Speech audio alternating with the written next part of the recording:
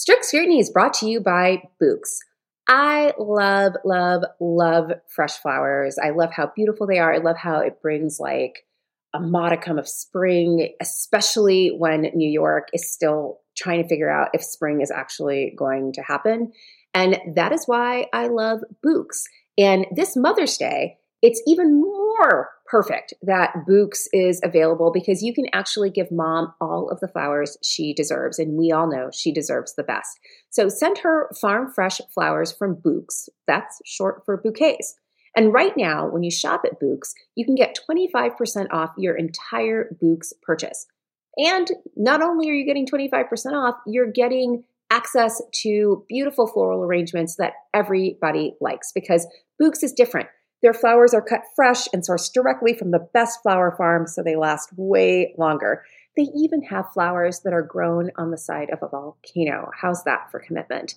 Books has modern designs and unique flowers that you can't find anywhere else. And ordering from Books is simple. You go online, you pick the delivery date, and boom, you're done.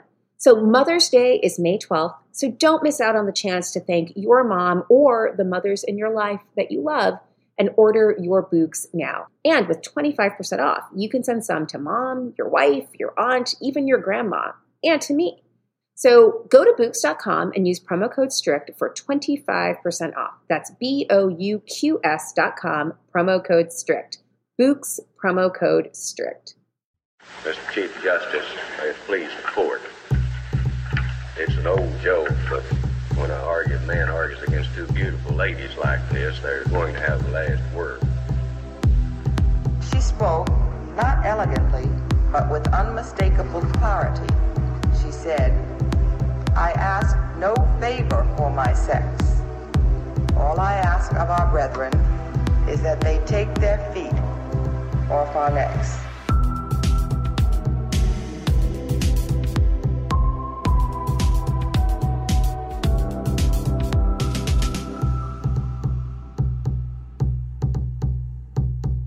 Hello and welcome back to Strict Scrutiny, your podcast about the Supreme Court and the legal culture, as well as the general insanity that surrounds it. We're your hosts today. I'm Kate Shaw. And I'm Leah Littman. Melissa unfortunately couldn't be here today, but she'll be back next week. Because of all of the fusterclucks happening in and around the Supreme Court and the federal courts more broadly, we're going to structure this episode similar to the last episode, meaning we'll first cover news and culture and then get to all of the other stuff the court does, namely hearing and deciding cases. But first, a reminder up top that we are going to have our first grab bag episode with listener participation when the court finishes oral arguments. So keep an eye out for a graphic that is already circulating on some of the socials that will allow you to submit questions there. But there is also an option to let us hear your voices.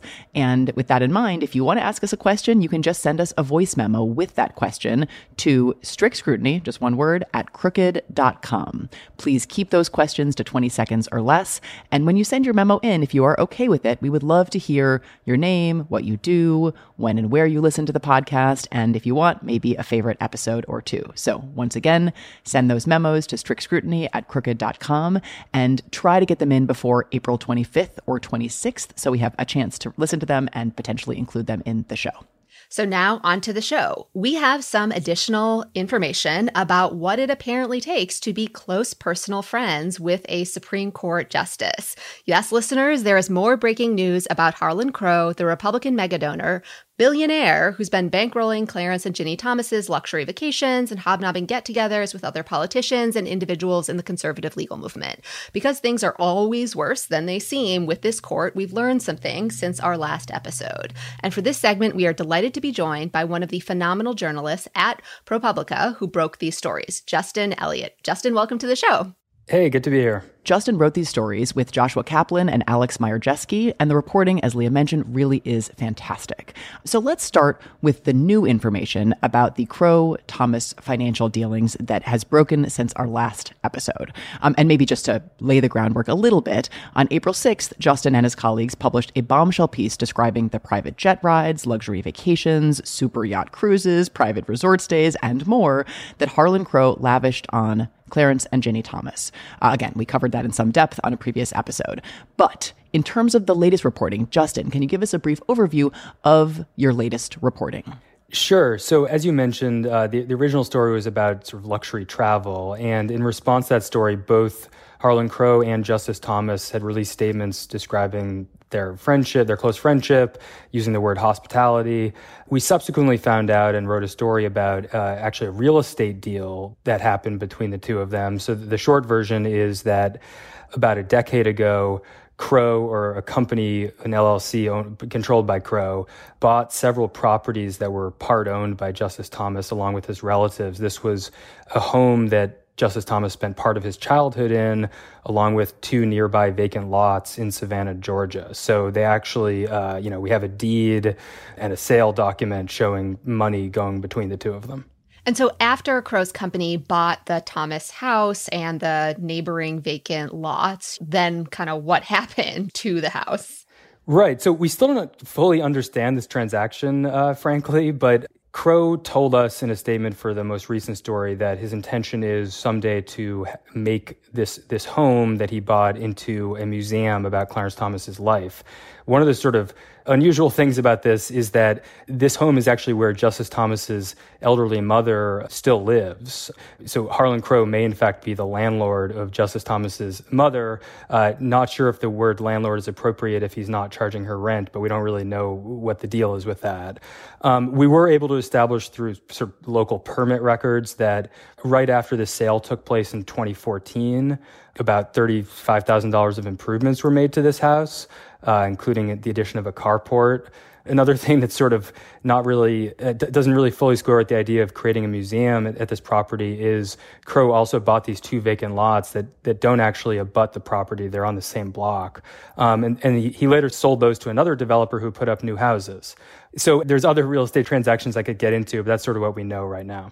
This all sounds like something just as friends do. They buy their friend's mother's house. They buy the neighboring vacant lots. They make improvements. They potentially allow them to live there for free. Sounds like great friends. And I think the other important thing to say about the story in terms of the legal or disclosure requirements here, I mean, Justice Thomas, like many other federal officials, are required to file these annual disclosure forms in which you list your assets and outline transactions. And this sale of this property did not appear anywhere on his 2014 disclosure form or any other disclosure form that we've seen. And all of the ethics law experts we've talked to say that it appears to be a clear violation of that law. We haven't heard from Justice Thomas on this question yet. So as to the first story, there were both the kind of first order questions about the appearance of the kind of receipt of this largesse from this billionaire super donor, and then these second order questions about the failure to disclose that all the reporting teed up. And I think you have both of those sets of questions with respect to this story too, but with one important difference, which is as to the yacht trips and the private jet flights and things like that, there was at least a case to be made. I don't think a persuasive case, but at least a case that personal hospitality is essentially a limitless term in its capaciousness, and all of these gifts and trips fell under the heading of hospitality from a friend. The law is really clear as to the disclosure of income and real estate transactions, and there's not, I don't think, a plausible case, although I await with curiosity and some dread how defenders might try to make out such a case. But there's a federal disclosure law that really clearly includes associate justices of the Supreme Court, that's in the statute, and it requires the disclosure of the details, again, of income and real estate sales. And as you said, there's no record of such a disclosure in Justice Thomas's 2014 report. He did file a report. He just did not include this transaction on the report. And you said you talked to a number of ethics experts. I want to just call out one you quote in the story by name, Ginny Cantor, who, to my mind, and this is just editorializing, Ginny Cantor is like the gold standard when it comes to ethics law. And she's very categorical in saying he needed to report his interest in the sale, full stop. So if there's a clear facial violation, what are the enforcement mechanisms that the law contains that we might potentially see or should be thinking about? Yeah, it's a great question. Let me say two things. Before I get to that, I just want to address the whole personal hospitality exemption issue, which a shocking amount of ink has been spilled on at this point. So as you say, the phrase personal hospitality might be a capacious phrase. And if you actually look at the statute, and I'm no lawyer, but we talked to a lot of lawyers, the section of the law, which is the Ethics in Government Act, was passed in the late 1970s, and it's been amended since, but this part is basically unchanged. The section of the law that lays out what you need to put in these annual disclosure filings. They say, you have to list gifts. And then there's some carve-outs to which gifts you have to list. The carve-out for personal hospitality, it doesn't say you don't have to list any personal hospitality. What it says is you don't have to list food, lodging, or entertainment extended as personal hospitality. So going back to the first story, again, the experts we talked to said that some of the travel that we reported on might fall into the noun lodging, but things like private jet flights or cruises on a yacht that were actually transportation just would not count as food, lodging, or hospitality extended as personal hospitality. So at least that's our view on that issue. The question of enforcement and potential penalties is a really good one. And one thing that we've realized as we've dug into this is the entire sort of ethics infrastructure for the Supreme Court, and actually just for the judiciary at large, is incredibly opaque. I've reported on campaign finance and sort of ethics issues in other branches of the government, like the legislative branch and also the executive branch. And in those parts of the federal government, there's an entire infrastructure of ethics lawyers, people like Ginny Cantor, and sort of bureaucrats who process these forms, are available for consultation and that sort of thing. And there's potential penalties like getting fined or fired from your job. And actually, the statute itself refers to civil and criminal penalties if you knowingly or willfully falsify these forms. When we started looking into this, the natural question was your question, which is, how does this work for the courts?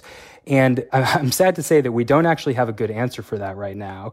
There is the Judicial Conference, which is this administrative body that takes in these financial disclosure forms. But the judiciary, unlike the executive branch, for example, it's not subject to the Freedom of Information Act. It's incredibly opaque. You can't even find the names of the judges who are on the Financial Disclosure Committee of the conference. And so we don't actually know at this point what happens when Justice Thomas or any other federal judge sends in one of these forms, like whether it just goes into a filing cabinet, whether anyone looks at it. We have been able to find very, very few examples of enforcement of this law for judges basically ever. So we're very interested in that question. Just on this question about whether the law is violated, I mean, so far the only defense I have seen, and it's not a defense at all, to be clear, is that none of this changed his votes. But that just is not responsive to whether he had an obligation to disclose it. And it's also just kind of beside the point. Like if you're pulled over for speeding, you don't get to say, but there's no dead body. Like I didn't hit anyone. And part of the problem is, or at least seems to be, that like Justice Thomas pretty sincerely believes that powerful people should be protected from the very little accountability and transparency that disclosure requirements provide. And also seems to think that like bribery or at least financing judicial campaigns to purchase results, right, and some amount of political corruption is just legal, right? Like he just believes that. Yeah, I mean, it's interesting, and to some extent, the question of influence is a empirical question that we hope to do more reporting on. And I'm contractually obliged to say that if anyone has information, they should reach out to me about that. But I think as a non-lawyer, when I started doing this reporting, I was sort of thinking about Supreme Court justices in a kind of binary fashion of liberal or conservative. But what I realized as we started reporting on this is that that's really obviously not the right way to think about it. And even with Justice Thomas, who's known for having these sort of stubborn views and writing concurrences on everything and that sort of thing, his views have actually changed on some issues over time. I mean, the most significant recent example of this that we've seen was on the Chevron doctrine. He wrote an opinion in early 2020, right before COVID started, totally doing a 180 on, or what I'm reading as a 180 on Chevron. He openly criticized his own Brand X decision from 2005. And so, yeah, we've gotten some kind of pushback, people saying, well, you really believe that a Supreme Court justice, and in particular Justice Thomas, would be subject to influence. The man's like an independent thinker. But when you see like a clear example of a just change in his position, I mean, the natural question is to ask, well, like, how does that happen? I think, again, that's kind of an empirical question. I don't know how it happens, but I'm not saying that's necessarily connected to Harlan Crow, but I would say that Crow is involved in organizations like the American Enterprise Institute that do advocacy on a whole range of issues, of course, but they published scholarship on, for example, like the Chevron doctrine and why the law should change on that.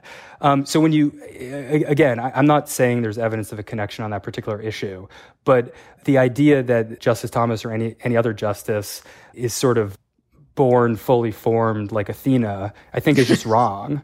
And I'm actually curious what you all think about this question of influence on the Supreme Court justices and how to think about that. I'll just say one thing for our listeners. So Chevron doctrine is one that folks have probably heard of, right? Just a general doctrine of deference to administrative agencies. Brand X is, as Justin just said, a Thomas authored opinion that is takes a very, very strong view of Chevron, basically to say that agencies can change their mind about what a statute means under some circumstances, even after a federal court has already construed that statute. So it's viewed as a pretty broad reading of the kind of imperative to defer under lots of circumstances to the views of administrative agencies about what statutes mean. And I think that's a really, really nice example of genuine evolution by Justice Thomas. And again, I hear you not to be making, because you can't at this point make a strong causal claim about that, but it is something noteworthy. And it does happen at the same time as you have this kind of dozen plus years of this real ascent of anti-administrativist sentiment on the court and on the part of forces lobbying the court.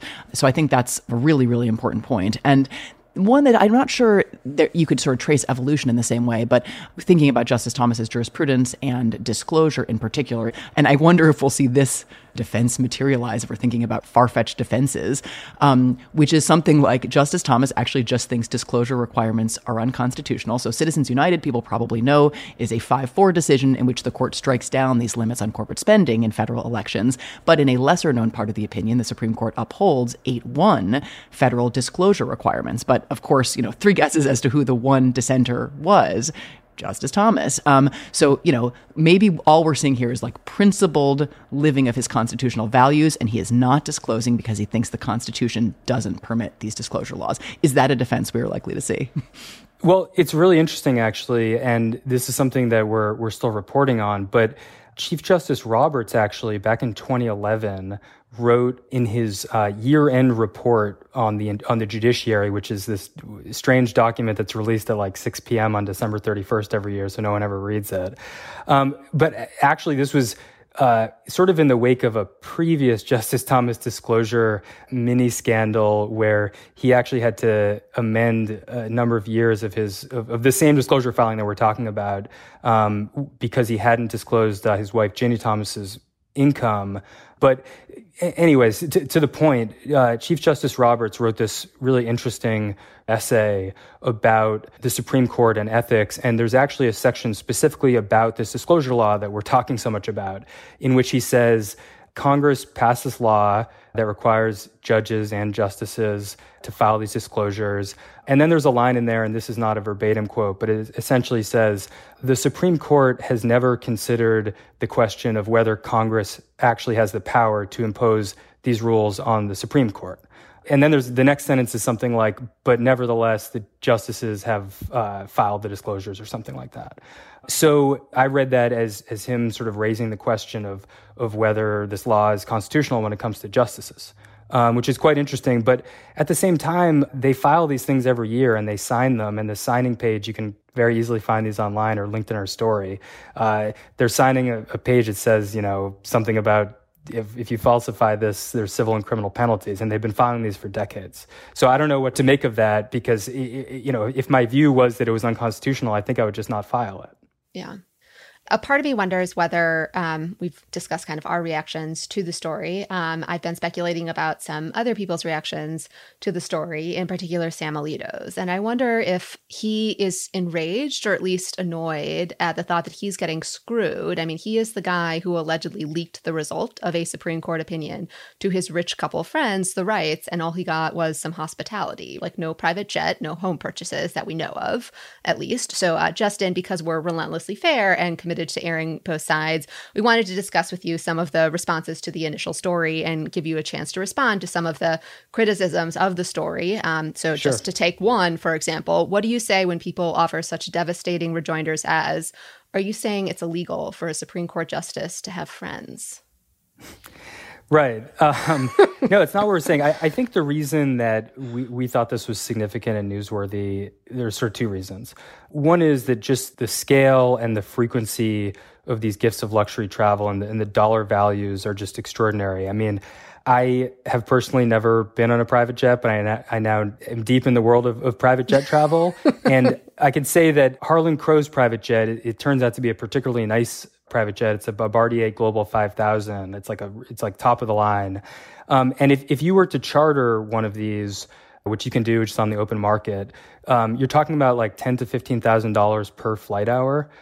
So very, very quickly that, adds up to like my annual salary. We're talking about multiple private jet flights that Justice Thomas took. It's very possible we don't know about all of them because it takes a lot of reporting to prove that somebody is on a plane.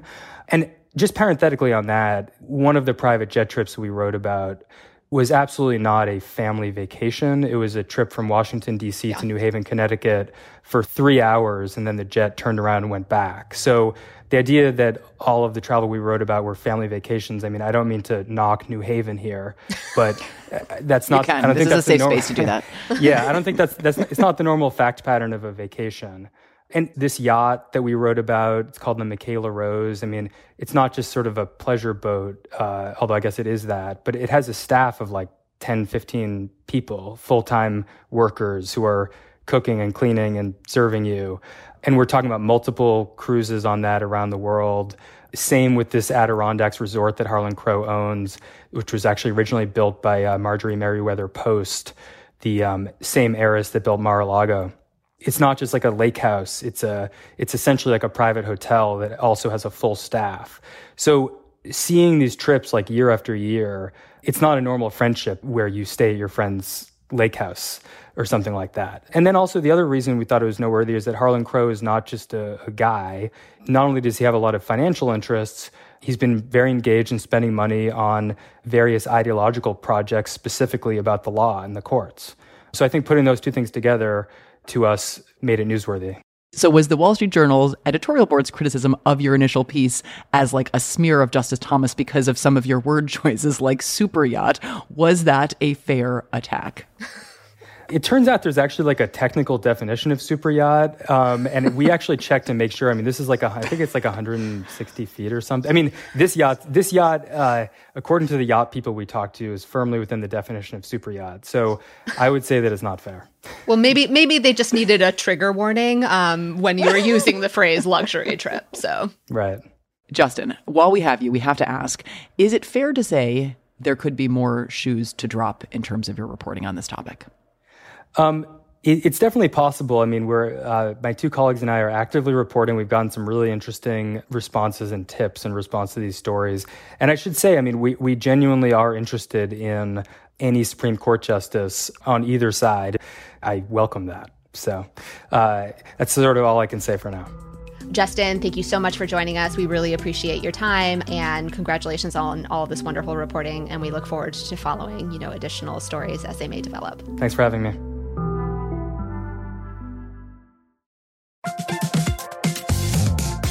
Guys, it's been a rough year. It's going to get rougher, and you deserve a little treat for not going insane yet. You could head to the local tiki bar and tell the bartender, do your worst. But we have a better idea for you, which is pick out something from the Crooked store. The store is stocked with tons of new merch. It's perfect for the spring. And classics like the Friend of the Pod tees that you'll be wearing long into the next administration or the next fascist dictatorship, depending on how things go. Pick up a new tee for the warm weather ahead, a mug that'll remind you to stay involved this election year, or a hat celebrating your favorite pod. Go to crooked.com/store to shop.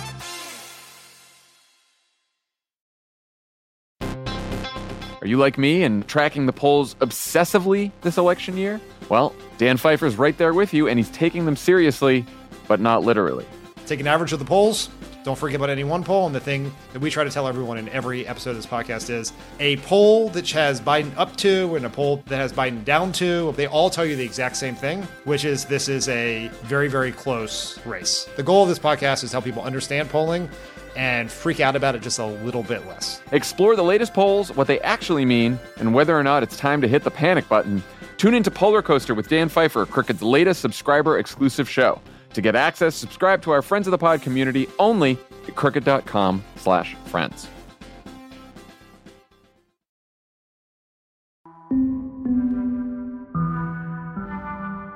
We also learned some other things about Harlan Crow since our last episode, and we wanted to take a couple of minutes to highlight those here. So the Washingtonian has reported, and that reporting has been augmented by a number of firsthand accounts that I've seen circulating on social media of people who have spent time in Crow's many properties. The Crow is an avid collector of Nazi artifacts. Among his private collection are 2 paintings by Hitler, a signed copy of Mein Kampf, and various items of assorted Nazi memorabilia. Crow also evidently owns a garden full of statues of the 20th century's worst despots. So, wow, where to start with all of that? So I'll start with a question, which is, I would be curious if there are more pictures from Judge James Ho's swearing in. Like, where was the autographed copy of Mein Kampf during that swearing in? Like, was there a Pol Pot statue lurking in the background? These are just some questions I have. At least in the reporting so far, ProPublica has not actually addressed all of this, but I mean, I have to imagine, given the enormous sort of universe of individuals who evidently traverse these properties and were present at events like, presumably, Judge Ho swearing in, there are other people who have information that really could help enlighten the public about all of this. So I hope that Justin's call is heeded and that others come forward. We should say about Judge Ho, an aside, and then we'll get back to the Nazi memorabilia in a moment, which is that the U.S. News released like a teaser of their law school rankings this past week, just, I guess, the top 14 law schools. There are enormous problems with U.S. News rankings, but let's put all of that to one side for just a moment and note the fact that the top ranked schools tied for first this year are Yale and Stanford, and that those schools have something in common, which is that Judge Ho and several other conservative jurists won't hire from them. It just raises a question. Is this causation? Is it correlation? Hard to know. We're not empiricists, but just it's a curious factoid we wanted to bring to our listeners' attention. Anyways, back to the Nazi memorabilia, which is a line I never thought I would have to utter on a Supreme Court podcast, but here we are. In light of this reporting, we've had to endure for at least a week now all of the takes of actually collecting Nazi memorabilia is good and very normal. So a representative take comes from Jonah Goldberg, who said on Twitter, it's not a tribute to evil or something. It's an attempt to commemorate the horrors of the 20th century in the spirit of never again. Harlan Crow is a deeply honorable, decent, and patriotic person. As shocking as this all is, we actually didn't want to lead with it because we think that Harlan Crow's Nazi collection is actually not the most important and pressing problem here. It's a horrifying sideshow, but what's actually most important is the rank appearance of corruption that the Crow-Thomas exchanges, including the ones we were just talking about with Justin, raise. But still, the Nazi memorabilia warrants a few minutes of our attention. Yeah, I mean, like, what the fuck, right? Who collects paintings by Hitler? But also, I think the defenses of Crow's Nazi memorabilia collection underscore part of the reason why Thomas's relationship with Crow is problematic, because as the defenses suggest, like, people who knew Crow leapt to his defense as if they felt some sense of loyalty to him or obligation to him. I mean, it's no surprise that people feel warmly toward people who give them really nice things. You know, Crow seems like he has basically purchased this army of people around him by currying their favor and giving them access. And because he was their friend, you know, friend being a capacious term here to me, and someone who gives you a bunch of free stuff and access, and therefore you socialize with them and feel warmly toward him, like, they're normalizing his behavior. And, you know, now they're saying, like, this thing my friend is doing, owning Nazi paraphernalia, is cool, like normal people do it. Yeah, the kind of army of defenders who have sort of leapt forward with this indignation at the sullying of Crow's name is evidently what pointing out his penchant for collecting Nazi memorabilia is, I think, is right. Like, it just drives home that he has this cadre of individuals who are clearly beholden to him, and it's really problematic to have public officials in that group. We also wanted to draw our listeners' attention to a remark from the Chief Justice during the final week of the March sitting. So this happened before the latest reporting on the Thomases' ethical and financial entanglements, right? Remember, Crow gave a lot of money to Liberty Counsel, where Ginny Thomas worked and received a salary. But this is an excerpt, again, from a Roberts question in Pulselli versus IRS, which was argued on March 29. So let's play that clip here. Well, don't you normally assume that the financial records of a husband and wife are intertwined? Pretty interesting. It is. Right? I mean, like, I guess the enforcement we're going to see is just like some potentially passive-aggressive comments or questions at oral argument. You know, it would be nice to see something more than that from the Chief Justice, but that's what we've got. Roberts could take steps here, absolutely. No matter how opaque the workings of the Judicial Conference are and how unlikely any kind of civil action against a Supreme Court justice, which I do think actually an enforcement provision of the Ethics in Government Act does permit the Attorney General to file a civil enforcement action. But whatever the chances we might see any of that occur are, Roberts could absolutely take any number of steps in response. And if he chooses to stay silent and do nothing, I think he owns an enormous amount of this story. Oh, yeah. So that covers the latest entry into the ethical bonanza around the court. We also have some news about the continuing landscape of the post-Dobbs America.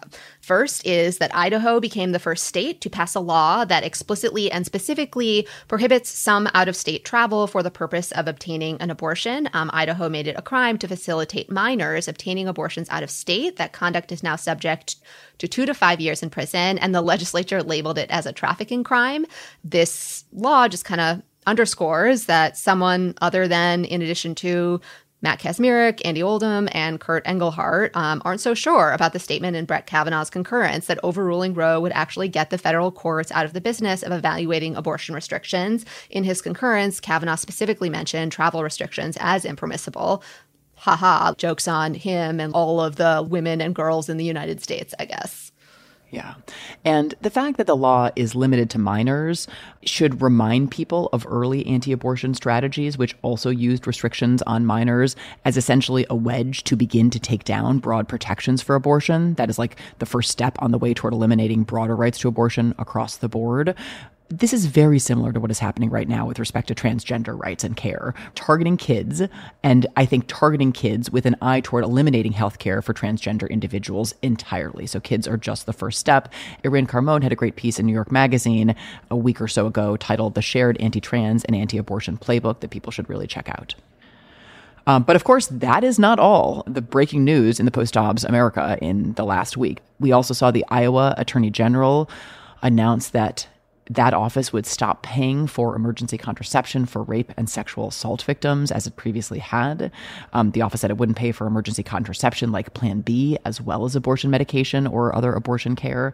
So again, further evidence that someone other than Matt Kacsmaryk isn't so sure about the statement in Justice Alito's majority opinion in Dobbs that the case was just about abortion and had nothing to do with other rights like contraception. How curious and cruel. Additionally, Florida adopted a 6-week abortion ban, which is essentially just an abortion ban full stop, since most people will not know that they are pregnant 6 weeks after their last period. And any state adopting such a ban is enormously consequential for the individuals in that state. Florida is especially consequential, both because it has a very large population and because until this 6-week ban, it had been the only state really in the Deep South that still permitted abortion later in pregnancy. And so it had a lot of out-of-state individuals seeking abortion care there. So this is going to create just another geographic and other set of obstacles for individuals in the Deep South seeking abortion care. So I think now we will return to where things stand on the mifepristone lawsuit. We are recording this episode on Friday afternoon, so what we're going to do is explain what is happening as of right now and provide an update if there are additional developments before Monday morning. Judge Kacsmaryk, recall, basically said that he was staying the FDA's approval of mifepristone, which would make mifepristone an unauthorized drug that could not be prescribed or distributed. But he stayed that ruling for 7 days, meaning whatever is left of his ruling goes into effect at the end of Friday, unless the Supreme Court does something before then. So late Friday afternoon, Justice Alito, who is the circuit justice for the Fifth Circuit, that just means he oversees applications from that circuit. Anyways, Justice Alito issued an administrative stay of the ruling below. An administrative stay prevents the ruling from going into effect, so it preserves the existing rules with respect to mifepristone, at least the rules that existed before Judge Kacsmaryk and the Fifth Circuit got involved. But an administrative stay is temporary. It does not indicate how the full Supreme Court will rule on the request for a stay. And this administrative stay was issued to be effective until Wednesday. So that means we can expect the Supreme Court to say on or by that day, Wednesday, whether the full court will stay the rulings while the litigation regarding mifepristone remains ongoing, or whether it will stay the rulings maybe until the Supreme Court schedules argument on and then decides the stay requests. The point is, Judge Kaczmarek's ruling and the Fifth Circuit's ruling are not in effect at least until Wednesday. That's what the administrative stay does. So what is the status of Judge Kaczmarek's ruling right now? So the rest of the Clown Brigade, or at least the part of it that sits on the U.S. Court of Appeals for the Fifth Circuit, got in on the action following a request from both DOJ and the drug manufacturer Danco. The Fifth Circuit partially stayed, that is, put on hold Judge Kaczmarek's ruling to the extent Judge Kaczmarek's ruling was about the FDA's 2000 authorization of mifepristone, because the Court of Appeals said the plaintiffs hadn't brought a timely challenge to the 2000 authorization since the challenge was brought more than 2 decades later. As a brief preview of how ludicrous this Fifth Circuit opinion is, the Fifth Circuit described themselves as, quote, unsure about whether this was in fact an error because it was, quote, a close question. My guys, it is not. It is not. In terms of what the Fifth Circuit did, so it basically either modified the ruling or upheld the ruling, kind of depending on how you read it, to reimpose various restrictions on mifepristone that the agency had applied prior to 2016. And they just kind of thought they'd slap a few more on there because why not? Like, what does the FDA know? These judges were able to uncover things in their 5-day review of the record that the FDA had somehow missed while overseeing this drug for over 2 decades. I think I might call up Andy Oldham and Kurt Engelhardt and be like, sometimes I get cramps and like the internet, right? And like FDA tells me Advil might do the trick. Do you have any recs? Because I don't know. These are women's meds. Just curious. Like, what do you guys think? Do you think he'd appreciate that? The anti-science, anti-medicine, and just like unbelievable arrogance of these male jurists deciding to substitute their apparently superior expertise for those of the expert agency that is the FDA is just so galling. So in their infinite wisdom, what additional restrictions did these federal judges impose? So 1, that mifepristone has to be prescribed by a doctor. 2, that it has to be dispensed and prescribed in person. This would mean, I think, 3 separate in-person visits to obtain medication abortion. Obviously, really difficult for people living in certain areas, in certain states where there are no abortion providers, in conditions that make it very difficult for them to take the time off work that would be required to make multiple successive visits. It also includes a directive or guidance for how mifepristone should be used, limiting it to 7 weeks rather than 10 weeks after a person's last period. There are some questions regarding whether off-label use beyond the 7-week period could continue, although Danco, the manufacturer of Mifeprex, the brand name mifepristone, who's a party to this lawsuit, I think raises real concerns about whether post-7-week prescription could be possible under this Fifth Circuit order. Yeah, so I'm glad you mentioned that because I kind of wanted to make an additional point before we dig into the minutia of the opinion, which is it feels like people are not as enraged or horrified by this ruling as they should be, in part because the reasoning of the opinion is specious and absurd. Like it's clear the judges are just like shoving law to the side in order to reach their preferred results, nationwide abortion restrictions imposed by the judiciary. But I also think people have understated the effects of this, in part by comparing it to the lightning speed Overton window that Matt Kaczmarek has been pressing because, think about people living in states where abortion isn't legal. Now they have to make 3 visits out of state. Think about virtual clinics, which are no more with the in-person dispensation requirements. Think about labeling. Pharmacists and distributors can't sell a drug. They cannot distribute a drug with wrong labels. That is a violation of federal law. And so all of that is a huge attack on access to mifepristone because it means the incorrectly labeled drugs can't be distributed. And like Danco says, they have to go through a new application process in order to get the new label and get that all manufactured and approved, which could take months. Gen Biopro, who's the maker of the generic version of the medication abortion pill mifepristone, says in their application to the Supreme Court that because they are the maker of the generic version, if the Court of Appeals is allowed to just like reinstate the previous regime, like they are not going to be able to allow their pill to be used unless and until an entire process happens. And again, that's just like part of the delay, obstacles, and whatnot that is going to create this real gap in access to medication abortion if this ruling is allowed to go into effect. It's reminding me of some of the initial reactions to the Supreme Court's decision in SB 8, right? Which sort of said, well, maybe there are a couple of defendants who could still be sued. authorities responsible for state doctor licensing, things like that. So this was a mixed ruling that actually did preserve some possibility of challenge to and federal court review of the Texas, bounty law, SB 8. And this strikes me as sort of similar. Like, it is unbelievably restrictive. It doesn't completely go all the way as the district court opinion did, but what it leaves intact is just such a shell of the prior access to mifepristone that it's much more accurate to say this is basically a reaffirmation of the Kacsmaryk opinion rather than some sort of compromise or interim position, I think. Right. And that's all sort of Overton window shifting. Yeah, like in light of all of the interim obstacles and problems it's created in order to move to this like pre-existing / alternative regime. Just want to remind people there is a competing injunction out of a federal district court in Washington state that forbids the FDA from changing mifepristone access in I think it's 17 states that brought the case. But that number doesn't include a bunch of important states like New York that did not join the suit. And so presumably if this Fifth Circuit order went into effect, then all these restrictions that you just identified, Leah, would apply in states like New York. California, I think, is also on the list. So huge impact on the ground in most of the country. Okay, but back to the Fifth Circuit. So the opinion, as you referenced, Leah, is outlandish. It is bizarre, but it is just slightly different in its bizarreness and outlandishness than the Judge Kacsmaryk ruling was. So we'll walk through it now. We'll start with standing, right? The basic idea that plaintiffs are only supposed to be able to sue and get this kind of relief if they can establish a substantial risk of future injury or future injury that is certainly impending.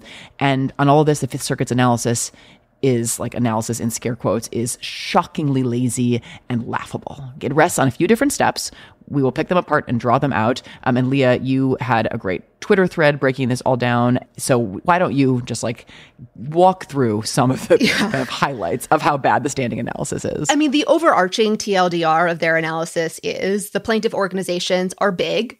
Because they're big, the Fifth Circuit says it stands to reason that somebody in the organization will be statistically sure to have to provide the kind of care they don't want to provide to people who experience complications from medication abortion. Like, that's the overarching claim. And, start with the threshold conceptual framework they use, which is just not how standing analysis works. In a 2009 opinion by Justice Scalia, Summers versus Earthland Institute, the Supreme Court specifically rejected an argument that an environmental organization with over 700,000 members had standing because it stood to reason and was a statistical certainty that one of their members would go to an area affected by the agency policy they were challenging. Justice Scalia rejected the idea that there could be standing when there is a statistical probability that some of those members are threatened with concrete injury. He said that would make a hash of the court's prior cases, Lujan versus Defenders of Wildlife, National Wildlife Federation versus Lujan, as well as Sierra Club, that had analyzed whether individual particular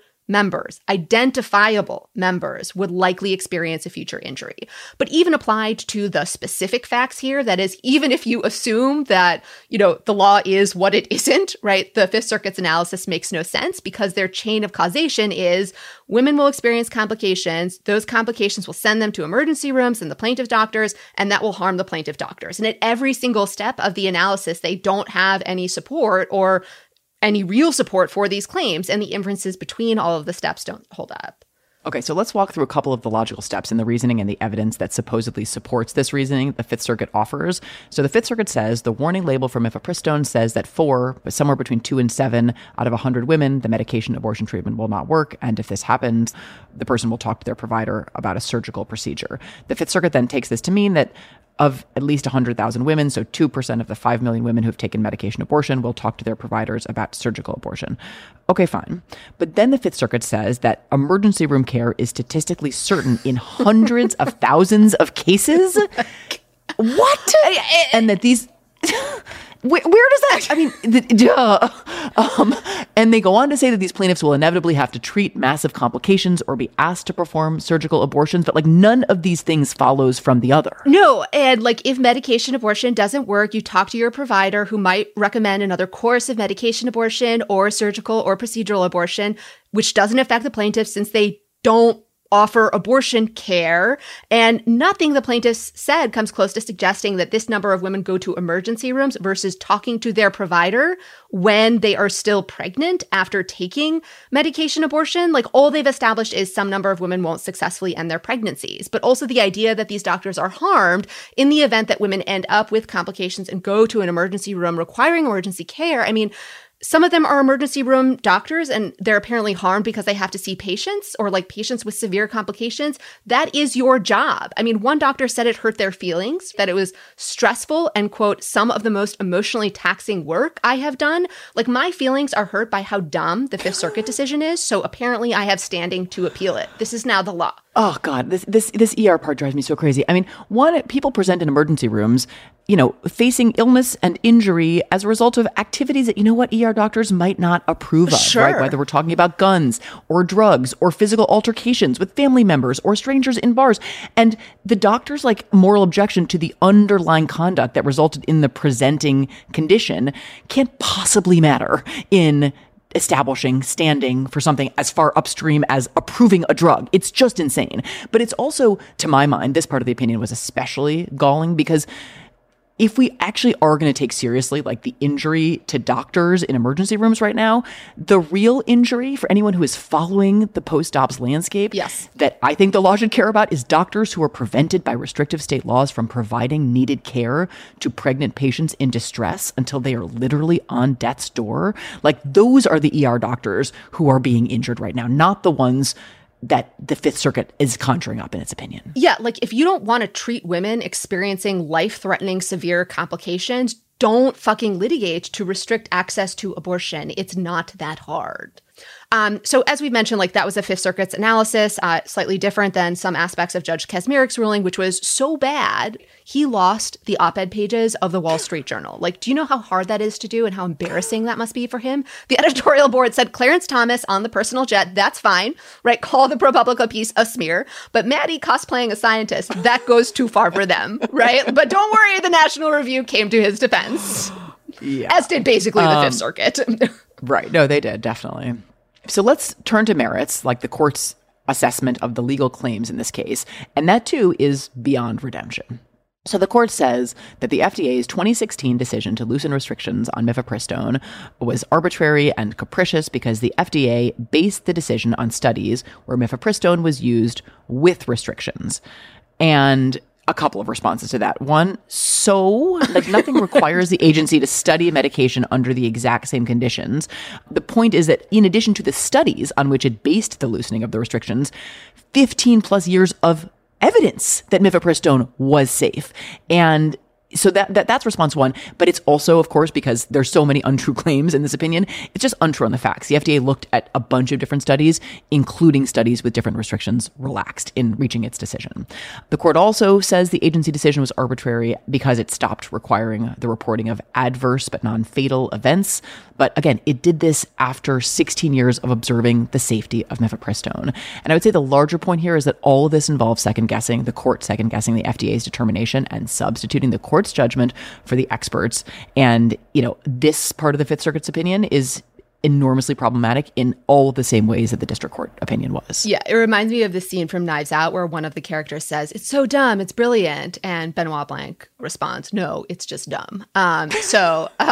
Fifth Circuit decision on the merits, or I guess, part of the stay analysis is also Comstock Act curious, suggesting it might in fact be a federal crime to distribute medication abortion through the mail. All of this insanity crept into the irreparable injury analysis where the Fifth Circuit said the federal government somehow couldn't show an irreparable injury because the Fifth Circuit was just returning things to the way they were in 2016. I mean, the way things were could be worse than the way they are now, right? Which would be some irreparable injury. And in any case, pre-2016 was before Dobbs. So also different conditions. Also, this just misunderstands the effects of their ruling as we kind of surveyed because it might prevent marketing, distribution, prescription of mifepristone while this ruling is in effect. So we highlighted many of the shortcomings of the various parts of the opinion. Adam Unikowski, who's a partner at Jenner & Block, also a frequent SCOTUS litigator and a former Scalia clerk, has several phenomenal posts on his Substack and also on Slate just eviscerating this ruling. And for those who want a breakdown of all of the individual shortcomings of both the district court and the Fifth Circuit opinion, cannot recommend those posts highly enough. Other random assorted thoughts. I mean, one is both the Fifth Circuit's ruling and Judge Kaczmarek's ruling display what I would describe as anti-abortion exceptionalism, basically crafting exceptions to various principles of law for cases involving trying to restrict abortion further. And just getting back to the projection that was the Supreme Court's decision in Dobbs, one reason Dobbs gave for overruling Roe and Casey was because of something the court called abortion exceptionalism, this false idea that somehow in the name of protecting abortion rights, the Supreme Court twisted other areas of law to do so. And it's like, pot, I have a kettle to show you. And I also wanted to say a little bit more about why, even if the Supreme Court undoes this ruling, that's not going to fix the problem. Anti-abortion advocates know Kaczmarek and now, several members of the Fifth Circuit are basically going to give them a lot of what they want. And changing the Overton window reduces pressure on both the Supreme Court and the Court of Appeals to give the anti-abortion litigants something, even if not everything, all right on the march toward a national abortion ban or national abortion ban of particular procedures. And the fact that the Fifth Circuit joined this insanity, this is not a problem of one lone judge. This is now a systemic problem in light of the appointments of the prior administration and probably other ones before that. So the administrative stay gives us really no indication about what the court might do after that. And so we wait.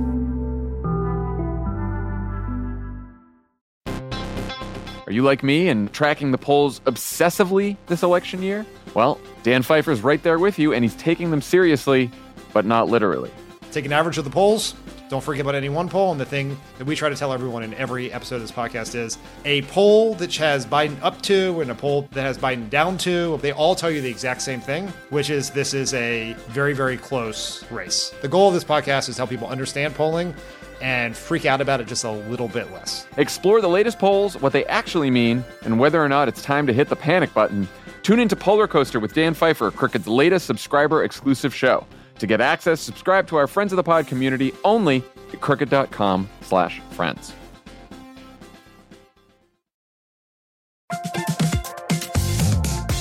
Guys, it's been a rough year. Going to get rougher, and you deserve a little treat for not going insane yet. You could head to the local tiki bar and tell the bartender, do your worst.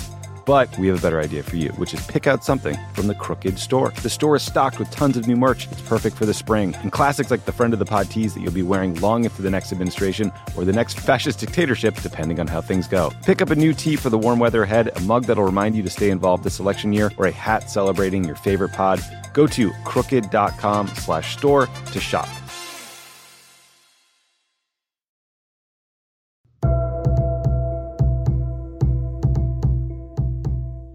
Okay, so we are going to briefly preview some of the big cases the court is going to be hearing in the April sitting, but maybe let's flag one thing before we do that, which is that the Senate right now seems to be in a judicial confirmation holding pattern.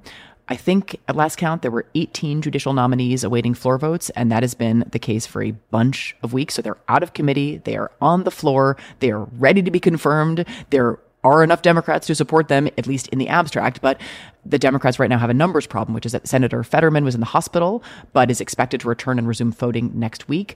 But also Senator Dianne Feinstein has been out for quite some time, and we don't have a clear return date for her, which is super concerning. And there are increasing calls. I think, Democrats seem kind of divided on this question, but there are definitely increasingly loud calls for the senator to retire, clearing the way for the appointment of somebody who could take votes on these really important judges who are, again, ready and willing to serve, but just there are not enough votes. And I don't know if we're waiting for Feinstein to return when that's going to change. Yeah, I mean, look, if she's unable to return, I'd say within a week. I am clearly on the side of she needs to resign immediately. I mean, you think about it, we're basically 1 year out from the summer recess before an election, during which senators will not be available to do judicial confirmation. Yeah. You need to be there for votes. This is the thing a Democratic Senate can do in a world of a divided Congress. You cannot leave these vacancies. You need to be clearing the decks, and it's appalling. Okay. Now on to the other things that the Supreme Court does when its justices aren't private jetting and super yachting and white lotusing and bohemian groving around the world. The Supreme Court has a busy final argument session First few sessions were pretty light. Court packed a bunch of cases in for April. Because it is such a jam-packed sitting, we're just going to preview 3 of the cases that the court is going to be hearing this week. One of them is Pugin versus Garland, an immigration case where the issue seems somewhat relevant to current events. So this is a case about the meaning of the provision in immigration law that defines an aggravated felony. People who are convicted of aggravated felonies are not eligible for certain forms of immigration relief. They are also subject to immigration enforcement proceedings like deportation and exclusion. And one kind of aggravated felony is, quote, an offense relating to obstruction of justice. The legal question in the case is whether an offense relating to obstruction of justice requires the offense to have some nexus or connection to an ongoing investigation or judicial proceeding, or whether an offense relating to obstruction can be anything that might make it more difficult to investigate, uncover, or prosecute a crime. Some listeners might think this issue sounds familiar. It kind of came up before and continues to surface in some of the debates about whether former President Trump and members of his circle committed obstruction of justice on different occasions, like firing former FBI director and communications with possible witnesses during special counsel investigations and January 6th hearings, and again in the classified documents probe. This case is actually 2 cases, one involving Mr. Pugin and the other involving Mr. Cordero Garcia, that have been consolidated for purposes of argument. So a little bit about each of the cases. So Pugin has lived in the United States since 1985. The government says that he is removable because of a misdemeanor conviction for being an accessory after the fact to a non-homicide felony for which he served 3 months in prison. And the government now says that being an accessory after the fact is obstruction of justice because it involves helping someone to elude punishment. Again, even though there may not be any investigation or judicial proceeding. Mr. Cordero Garcia is 80 years old, was lawfully admitted to the United States 60 years ago, was a lawful permanent resident beginning in 1965. His wife of 45 years, 5 adult children are all U.S. citizens. He was convicted of witness dissuasion, which basically provides that anyone who attempts to dissuade a crime victim or witness from making any report is subject to punishment up to a year. Cordero Garcia has actually been removed to Mexico, where he's been for over a decade, and he was convicted of other crimes, but the removal here was based on the witness dissuasion charge. So again, the question in these cases, does obstruction of justice refer to crimes kind of broadly involving a pending investigation or judicial proceeding, or is it narrower in its scope? Okay, let's move on to Groff versus DeJoy, which is a huge case about religious accommodations. The basic issue in the case is what an employer has to offer when an employee says that some aspect of their job is inconsistent with their religion and requires some sort of accommodation. Until now, the test has technically been if the accommodation imposes more than a de minimis cost on the employer, and that cost can be to the employer themselves or to coworkers or to other things that affect the work environment, the employer does not have to offer the accommodation. So more than de minimis cost, not required. And I think it's pretty clear that there are 5 votes on the court to say an employer has to show more than a de minimis cost in order to get out of providing an accommodation. What is less clear to my mind is what the court will say the employer does have to show. The federal government says, look, it's right that the court has used this de minimis formulation in the past, but in reality, the law, properly understood, has always offered religious employees more protection than that language would suggest. And it really requires employers to show something like costs similar to the regular payment of premium wages, which is language used in EEOC regulations, and that the law also requires taking into account the size and operating cost of the employer and the number of individuals who might ask for an accommodation. So the plaintiff here was a rural carrier associate for the Postal Service. In 2013, the Postal Service agreed to deliver packages on Sundays, and the plaintiff requested a religious accommodation not to deliver on Sundays. Part of the case involves the fact that there's a collective bargaining agreement and memorandum of understanding between the Postal Service and union, and the accommodation would be inconsistent with that since it, required work Sundays, along certain criteria and among everyone. And so that was part of the hardship that the courts identified the employer would face, essentially breaching or violating, a term of this collective bargaining agreement. I'm sure Sam Alito, champion of the working man / Justice Proletariat Alito, Das Capitalito, is going to be very sympathetic to this concern. There's an amicus brief from AFL-CIO that kind of focuses on that aspect of the case, but I think people are thinking about, the possible implications of a ruling in favor of the plaintiff employee here. Think about medical or healthcare employees who won't offer certain kinds of care or won't serve certain people. Like, do employers have to hire them and make accommodations for their beliefs? Or think about service providers, people who won't serve or sell to certain customers. Or more generally, think about how the accommodation here imposes burdens and hardships on other employees. When we talk about how the court is refashioning the law to allow conservative Christians, for the most part, to assert their religion and their religious beliefs in ways that impose costs on others, like this is one such example of that. And it's things like this that the Establishment Clause used to be a safeguard against. It used to prevent forcing other people to expend costs or incur burdens to support your religious beliefs and exercise, but the court has basically read that out of the Constitution. I mean, you think about the potential combined effects of this case and 303 Creative, which we've talked about extensively on the podcast about the wedding website designer. I mean, just could fundamentally reshape a lot of aspects of our collective public life, from one in which one of the core features of pluralism is that people don't get to just object on the basis of identity characteristics to participating in providing commercial services to other individuals. And all of that could be thrown out the window by the court in this term. Yeah.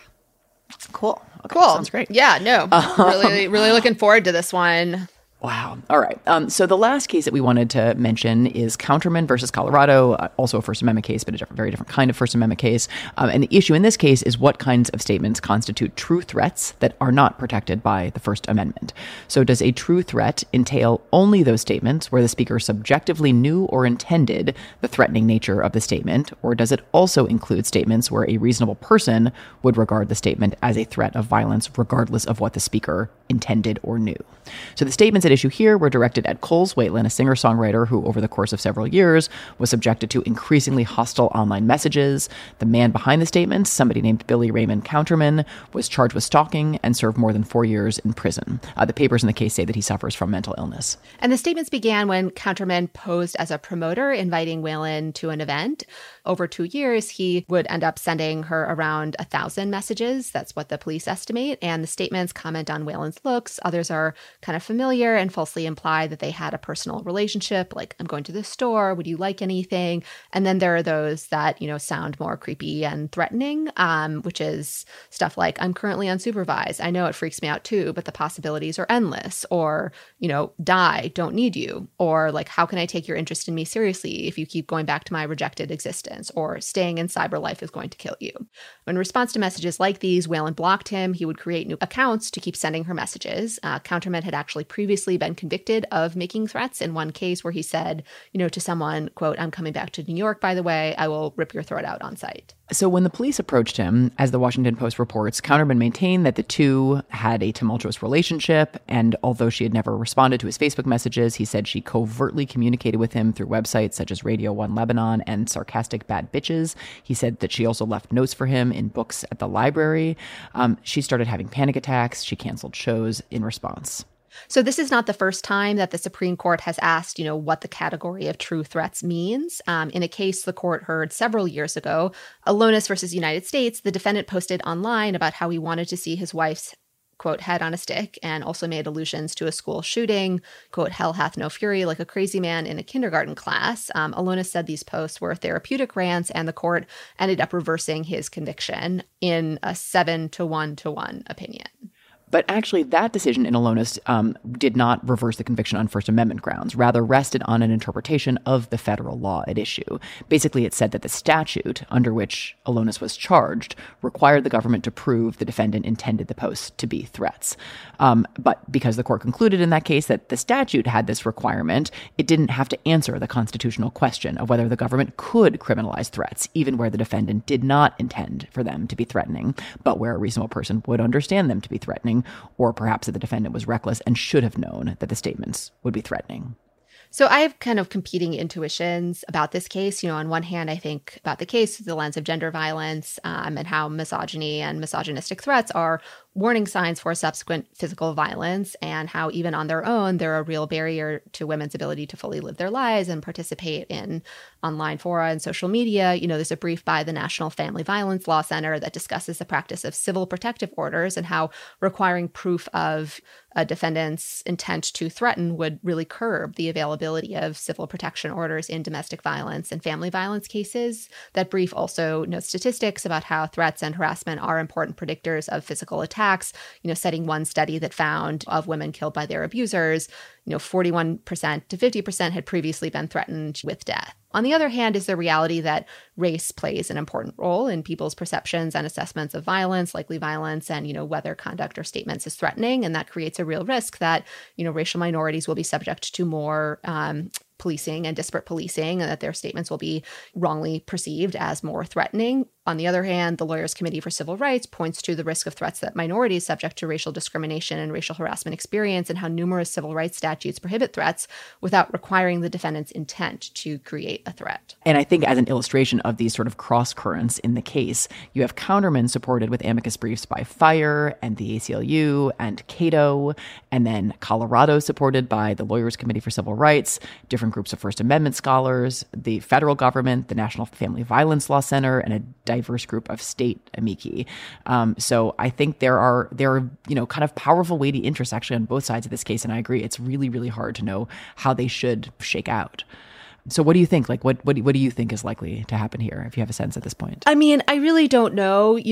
As we said, the court heard this before in Alonis. In that case, there were questions about how could the government prove a defendant's subjective intent, and could a jury or the government just rely on the fact that a statement appeared threatening as sometimes sufficient to show that the defendant intended it to be threatening or create fear? So here's a question kind of along those lines. How does one prove what's in somebody else's mind? This case, the standard was, would a reasonable person think that the words would put someone in fear? And reasonable people can make that judgment. But how would the government prove whether this threat in the mind of the threatener was genuine? There's also a separate question of, well, what does the Constitution actually require? Is it that someone purposefully intended a statement to be threatened? Is it that they, knowingly made the statement, knowing that it would be threatening? Or is it they recklessly caused fear? It's a little bit unclear what the standard would be. Yeah, and the justices also asked questions in the Alonis argument about kind of hypotheticals that involve informing someone about a threat to them. So a friend tells an ex-wife, your husband wants you dead. That will cause fear. They might know it'll cause fear, but those kinds of statements are generally thought to be beyond prosecution. There were also questions about who the reasonable person would be if the standard turned on. Would a reasonable person feel threatened? Here's one exchange along those lines. Well, but in context is right. What is it? Is it a reasonable person? And the examples that were given of the teenagers on the internet, or is it a reasonable teenager on the internet? If there is such a thing. Sorry, Mr. Chief Justice. This argument also featured an Eminem reference. What about the language at pages 54 to 55 of the petitioner's brief? Dada, make a nice bed for mommy at the bottom of the lake, tie a rope around her rock. This is during the context of a domestic dispute between a husband and wife. There goes mama splashing in the water, no more fighting with dad, all that stuff. Now, under your test, could that be prosecuted? No, because if you look at the context of these statements... Because Eminem said it instead of somebody else? Because Eminem said it at a concert where people are going to be entertained. So we have that to look forward to. All right, so finally, the court is issuing opinions, although at a very slow pace. And we got one opinion last week in Axon versus FTC, in which the Supreme Court held in a unanimous opinion by Justice Kagan that challenges to the constitutionality of the structure of agencies like the Securities and Exchange Commission or the Federal Trade Commission can be brought in the first instance in federal district court, don't have to be exhausted first inside the federal agency whose structure is being challenged. And I thought there were like a couple of sort of asides by Justice Kagan. Maybe I was reading too much into them. But so she writes, our task today is not to resolve these challenges. And the challenges are basically that the administrative law judges or ALJs in these agencies are unconstitutionally insulated from presidential control. And you could just sort of feel the sigh of relief in her saying that today, at least, we don't have to go there, because it's very concerning. Like what the Federal Trade Commission, the Securities and Exchange Commission, these are agencies that certainly some members of this court, Neil Gorsuch first and foremost, but others too, I think would love nothing more than to declare unconstitutional, at least in terms of the scheme around appointments of the leadership. Well, also in terms of like whether they are allowed to adjudicate cases, Justice Thomas basically wrote separately in Axon being like, well, yeah, this is obviously unconstitutional, right? As is like most of the administrative state. Right, because he thinks agencies can't adjudicate, and he says this really clearly in his separate concurrence, and that would just be enormously destabilizing in terms of all of the work that these agencies do, like the bulk of which for many agencies is adjudication. So they would basically have to just kind of close up shop if in fact Thomas's views ever carry the day. But luckily, this is just a procedural ruling about how one makes these incredibly dangerous arguments, not if they win. So we'll have to await another opinion for that. One thing we wanted to highlight was an opinion that the court issued actually last month, but we haven't gotten to it. It's important, and we did want to at least touch on this opinion now, and that was the opinion in Perez versus Sturgis Public Schools, which was a unanimous opinion by Justice Gorsuch. This is the case that we discussed on our episode that we recorded live at Penn with Penn law professor Jasmine Harris on to preview the case. This is a case about this Sturgis school district's total failure to provide appropriate services to a deaf student, Miguel Perez, whose parents spoke only Spanish. The district did not provide Miguel with qualified assistance. They were not truthful with his parents about his progress. They inflated his grades, insisted he was on track to graduate until, as graduation was approaching, they for the first time informed them that he would not be receiving a diploma as they had been expecting. And so Miguel's parents brought suit under the IDEA, the Individuals with Disabilities in Education Act, that resulted in the school district agreeing to provide Miguel with equitable remedies, including continuing schooling at the Michigan School for the Deaf. Miguel's parents also sued for monetary damages under the ADA, the Americans with Disabilities Act. And the question in the case was whether their ADA suit for damages could go forward, or whether instead the parents had to pursue that remedy through the IDEA administrative process, even though damages can't be awarded under the IDEA, and even though that may have required the parents to reject the settlement that the school district offered them that provided compensatory education to Miguel. So the court concluded that the IDEA did not require these parents to exhaust, that is, to try to obtain through the IDEA administrative process, claims for damages that you aren't even actually allowed to get under the IDEA. So these parents' ADA claim for damages could proceed. This is the only sensible, sane result in the case, which makes it a pleasant surprise that it is the one that the court reached. This is the case where, as we discussed, Justice Kagan asked the lawyer for the school district, what did you want the parents to do? Pound the tables harder, and at argument acknowledge, that parents are often without counsel and representation, meaning they are proceeding pro se, and they're just trying to get help for their kids. So this is a really good result and just kind of a sigh of relief. In less good, more potentially quite concerning news, also from a couple of weeks ago, the court granted cert in a so-called tester case. A tester case refers to instances where the plaintiff in the case is what's known as a tester. And a tester is someone who kind of goes around looking to see whether there are violations of civil rights statutes, and then is in a position to bring suit if there is, even though they might not ultimately be seeking, let's say, the underlying good or service that they are trying to determine whether it's being offered to them on equal terms to other individuals. So, for example, in fair housing cases, involving race discrimination, you might have some testers who are white and testers who are racial minorities making inquiries at the same housing facility to see whether the landlord or seller would rent or sell the place to both white testers and testers who are racial minorities. And if not, then the testers might sue, saying they were discriminated against, again, even though they might not ultimately want to buy the house. And here it's a tester case involving compliance statutes with the Americans with Disabilities Act. And testers and tester standing are so important for a number of civil rights laws that it's really hard to uncover violations without having private individuals and individuals going out to see whether these statutes are being complied with. And the grant makes me really nervous because it's an early test about how broadly and aggressively and crazily the Supreme Court might read their earlier opinion in TransUnion versus Ramirez, which is the first instance where the court struck down a statute authorizing particular individuals to sue on the ground that Congress didn't have the authority to authorize those kinds of suits in federal court.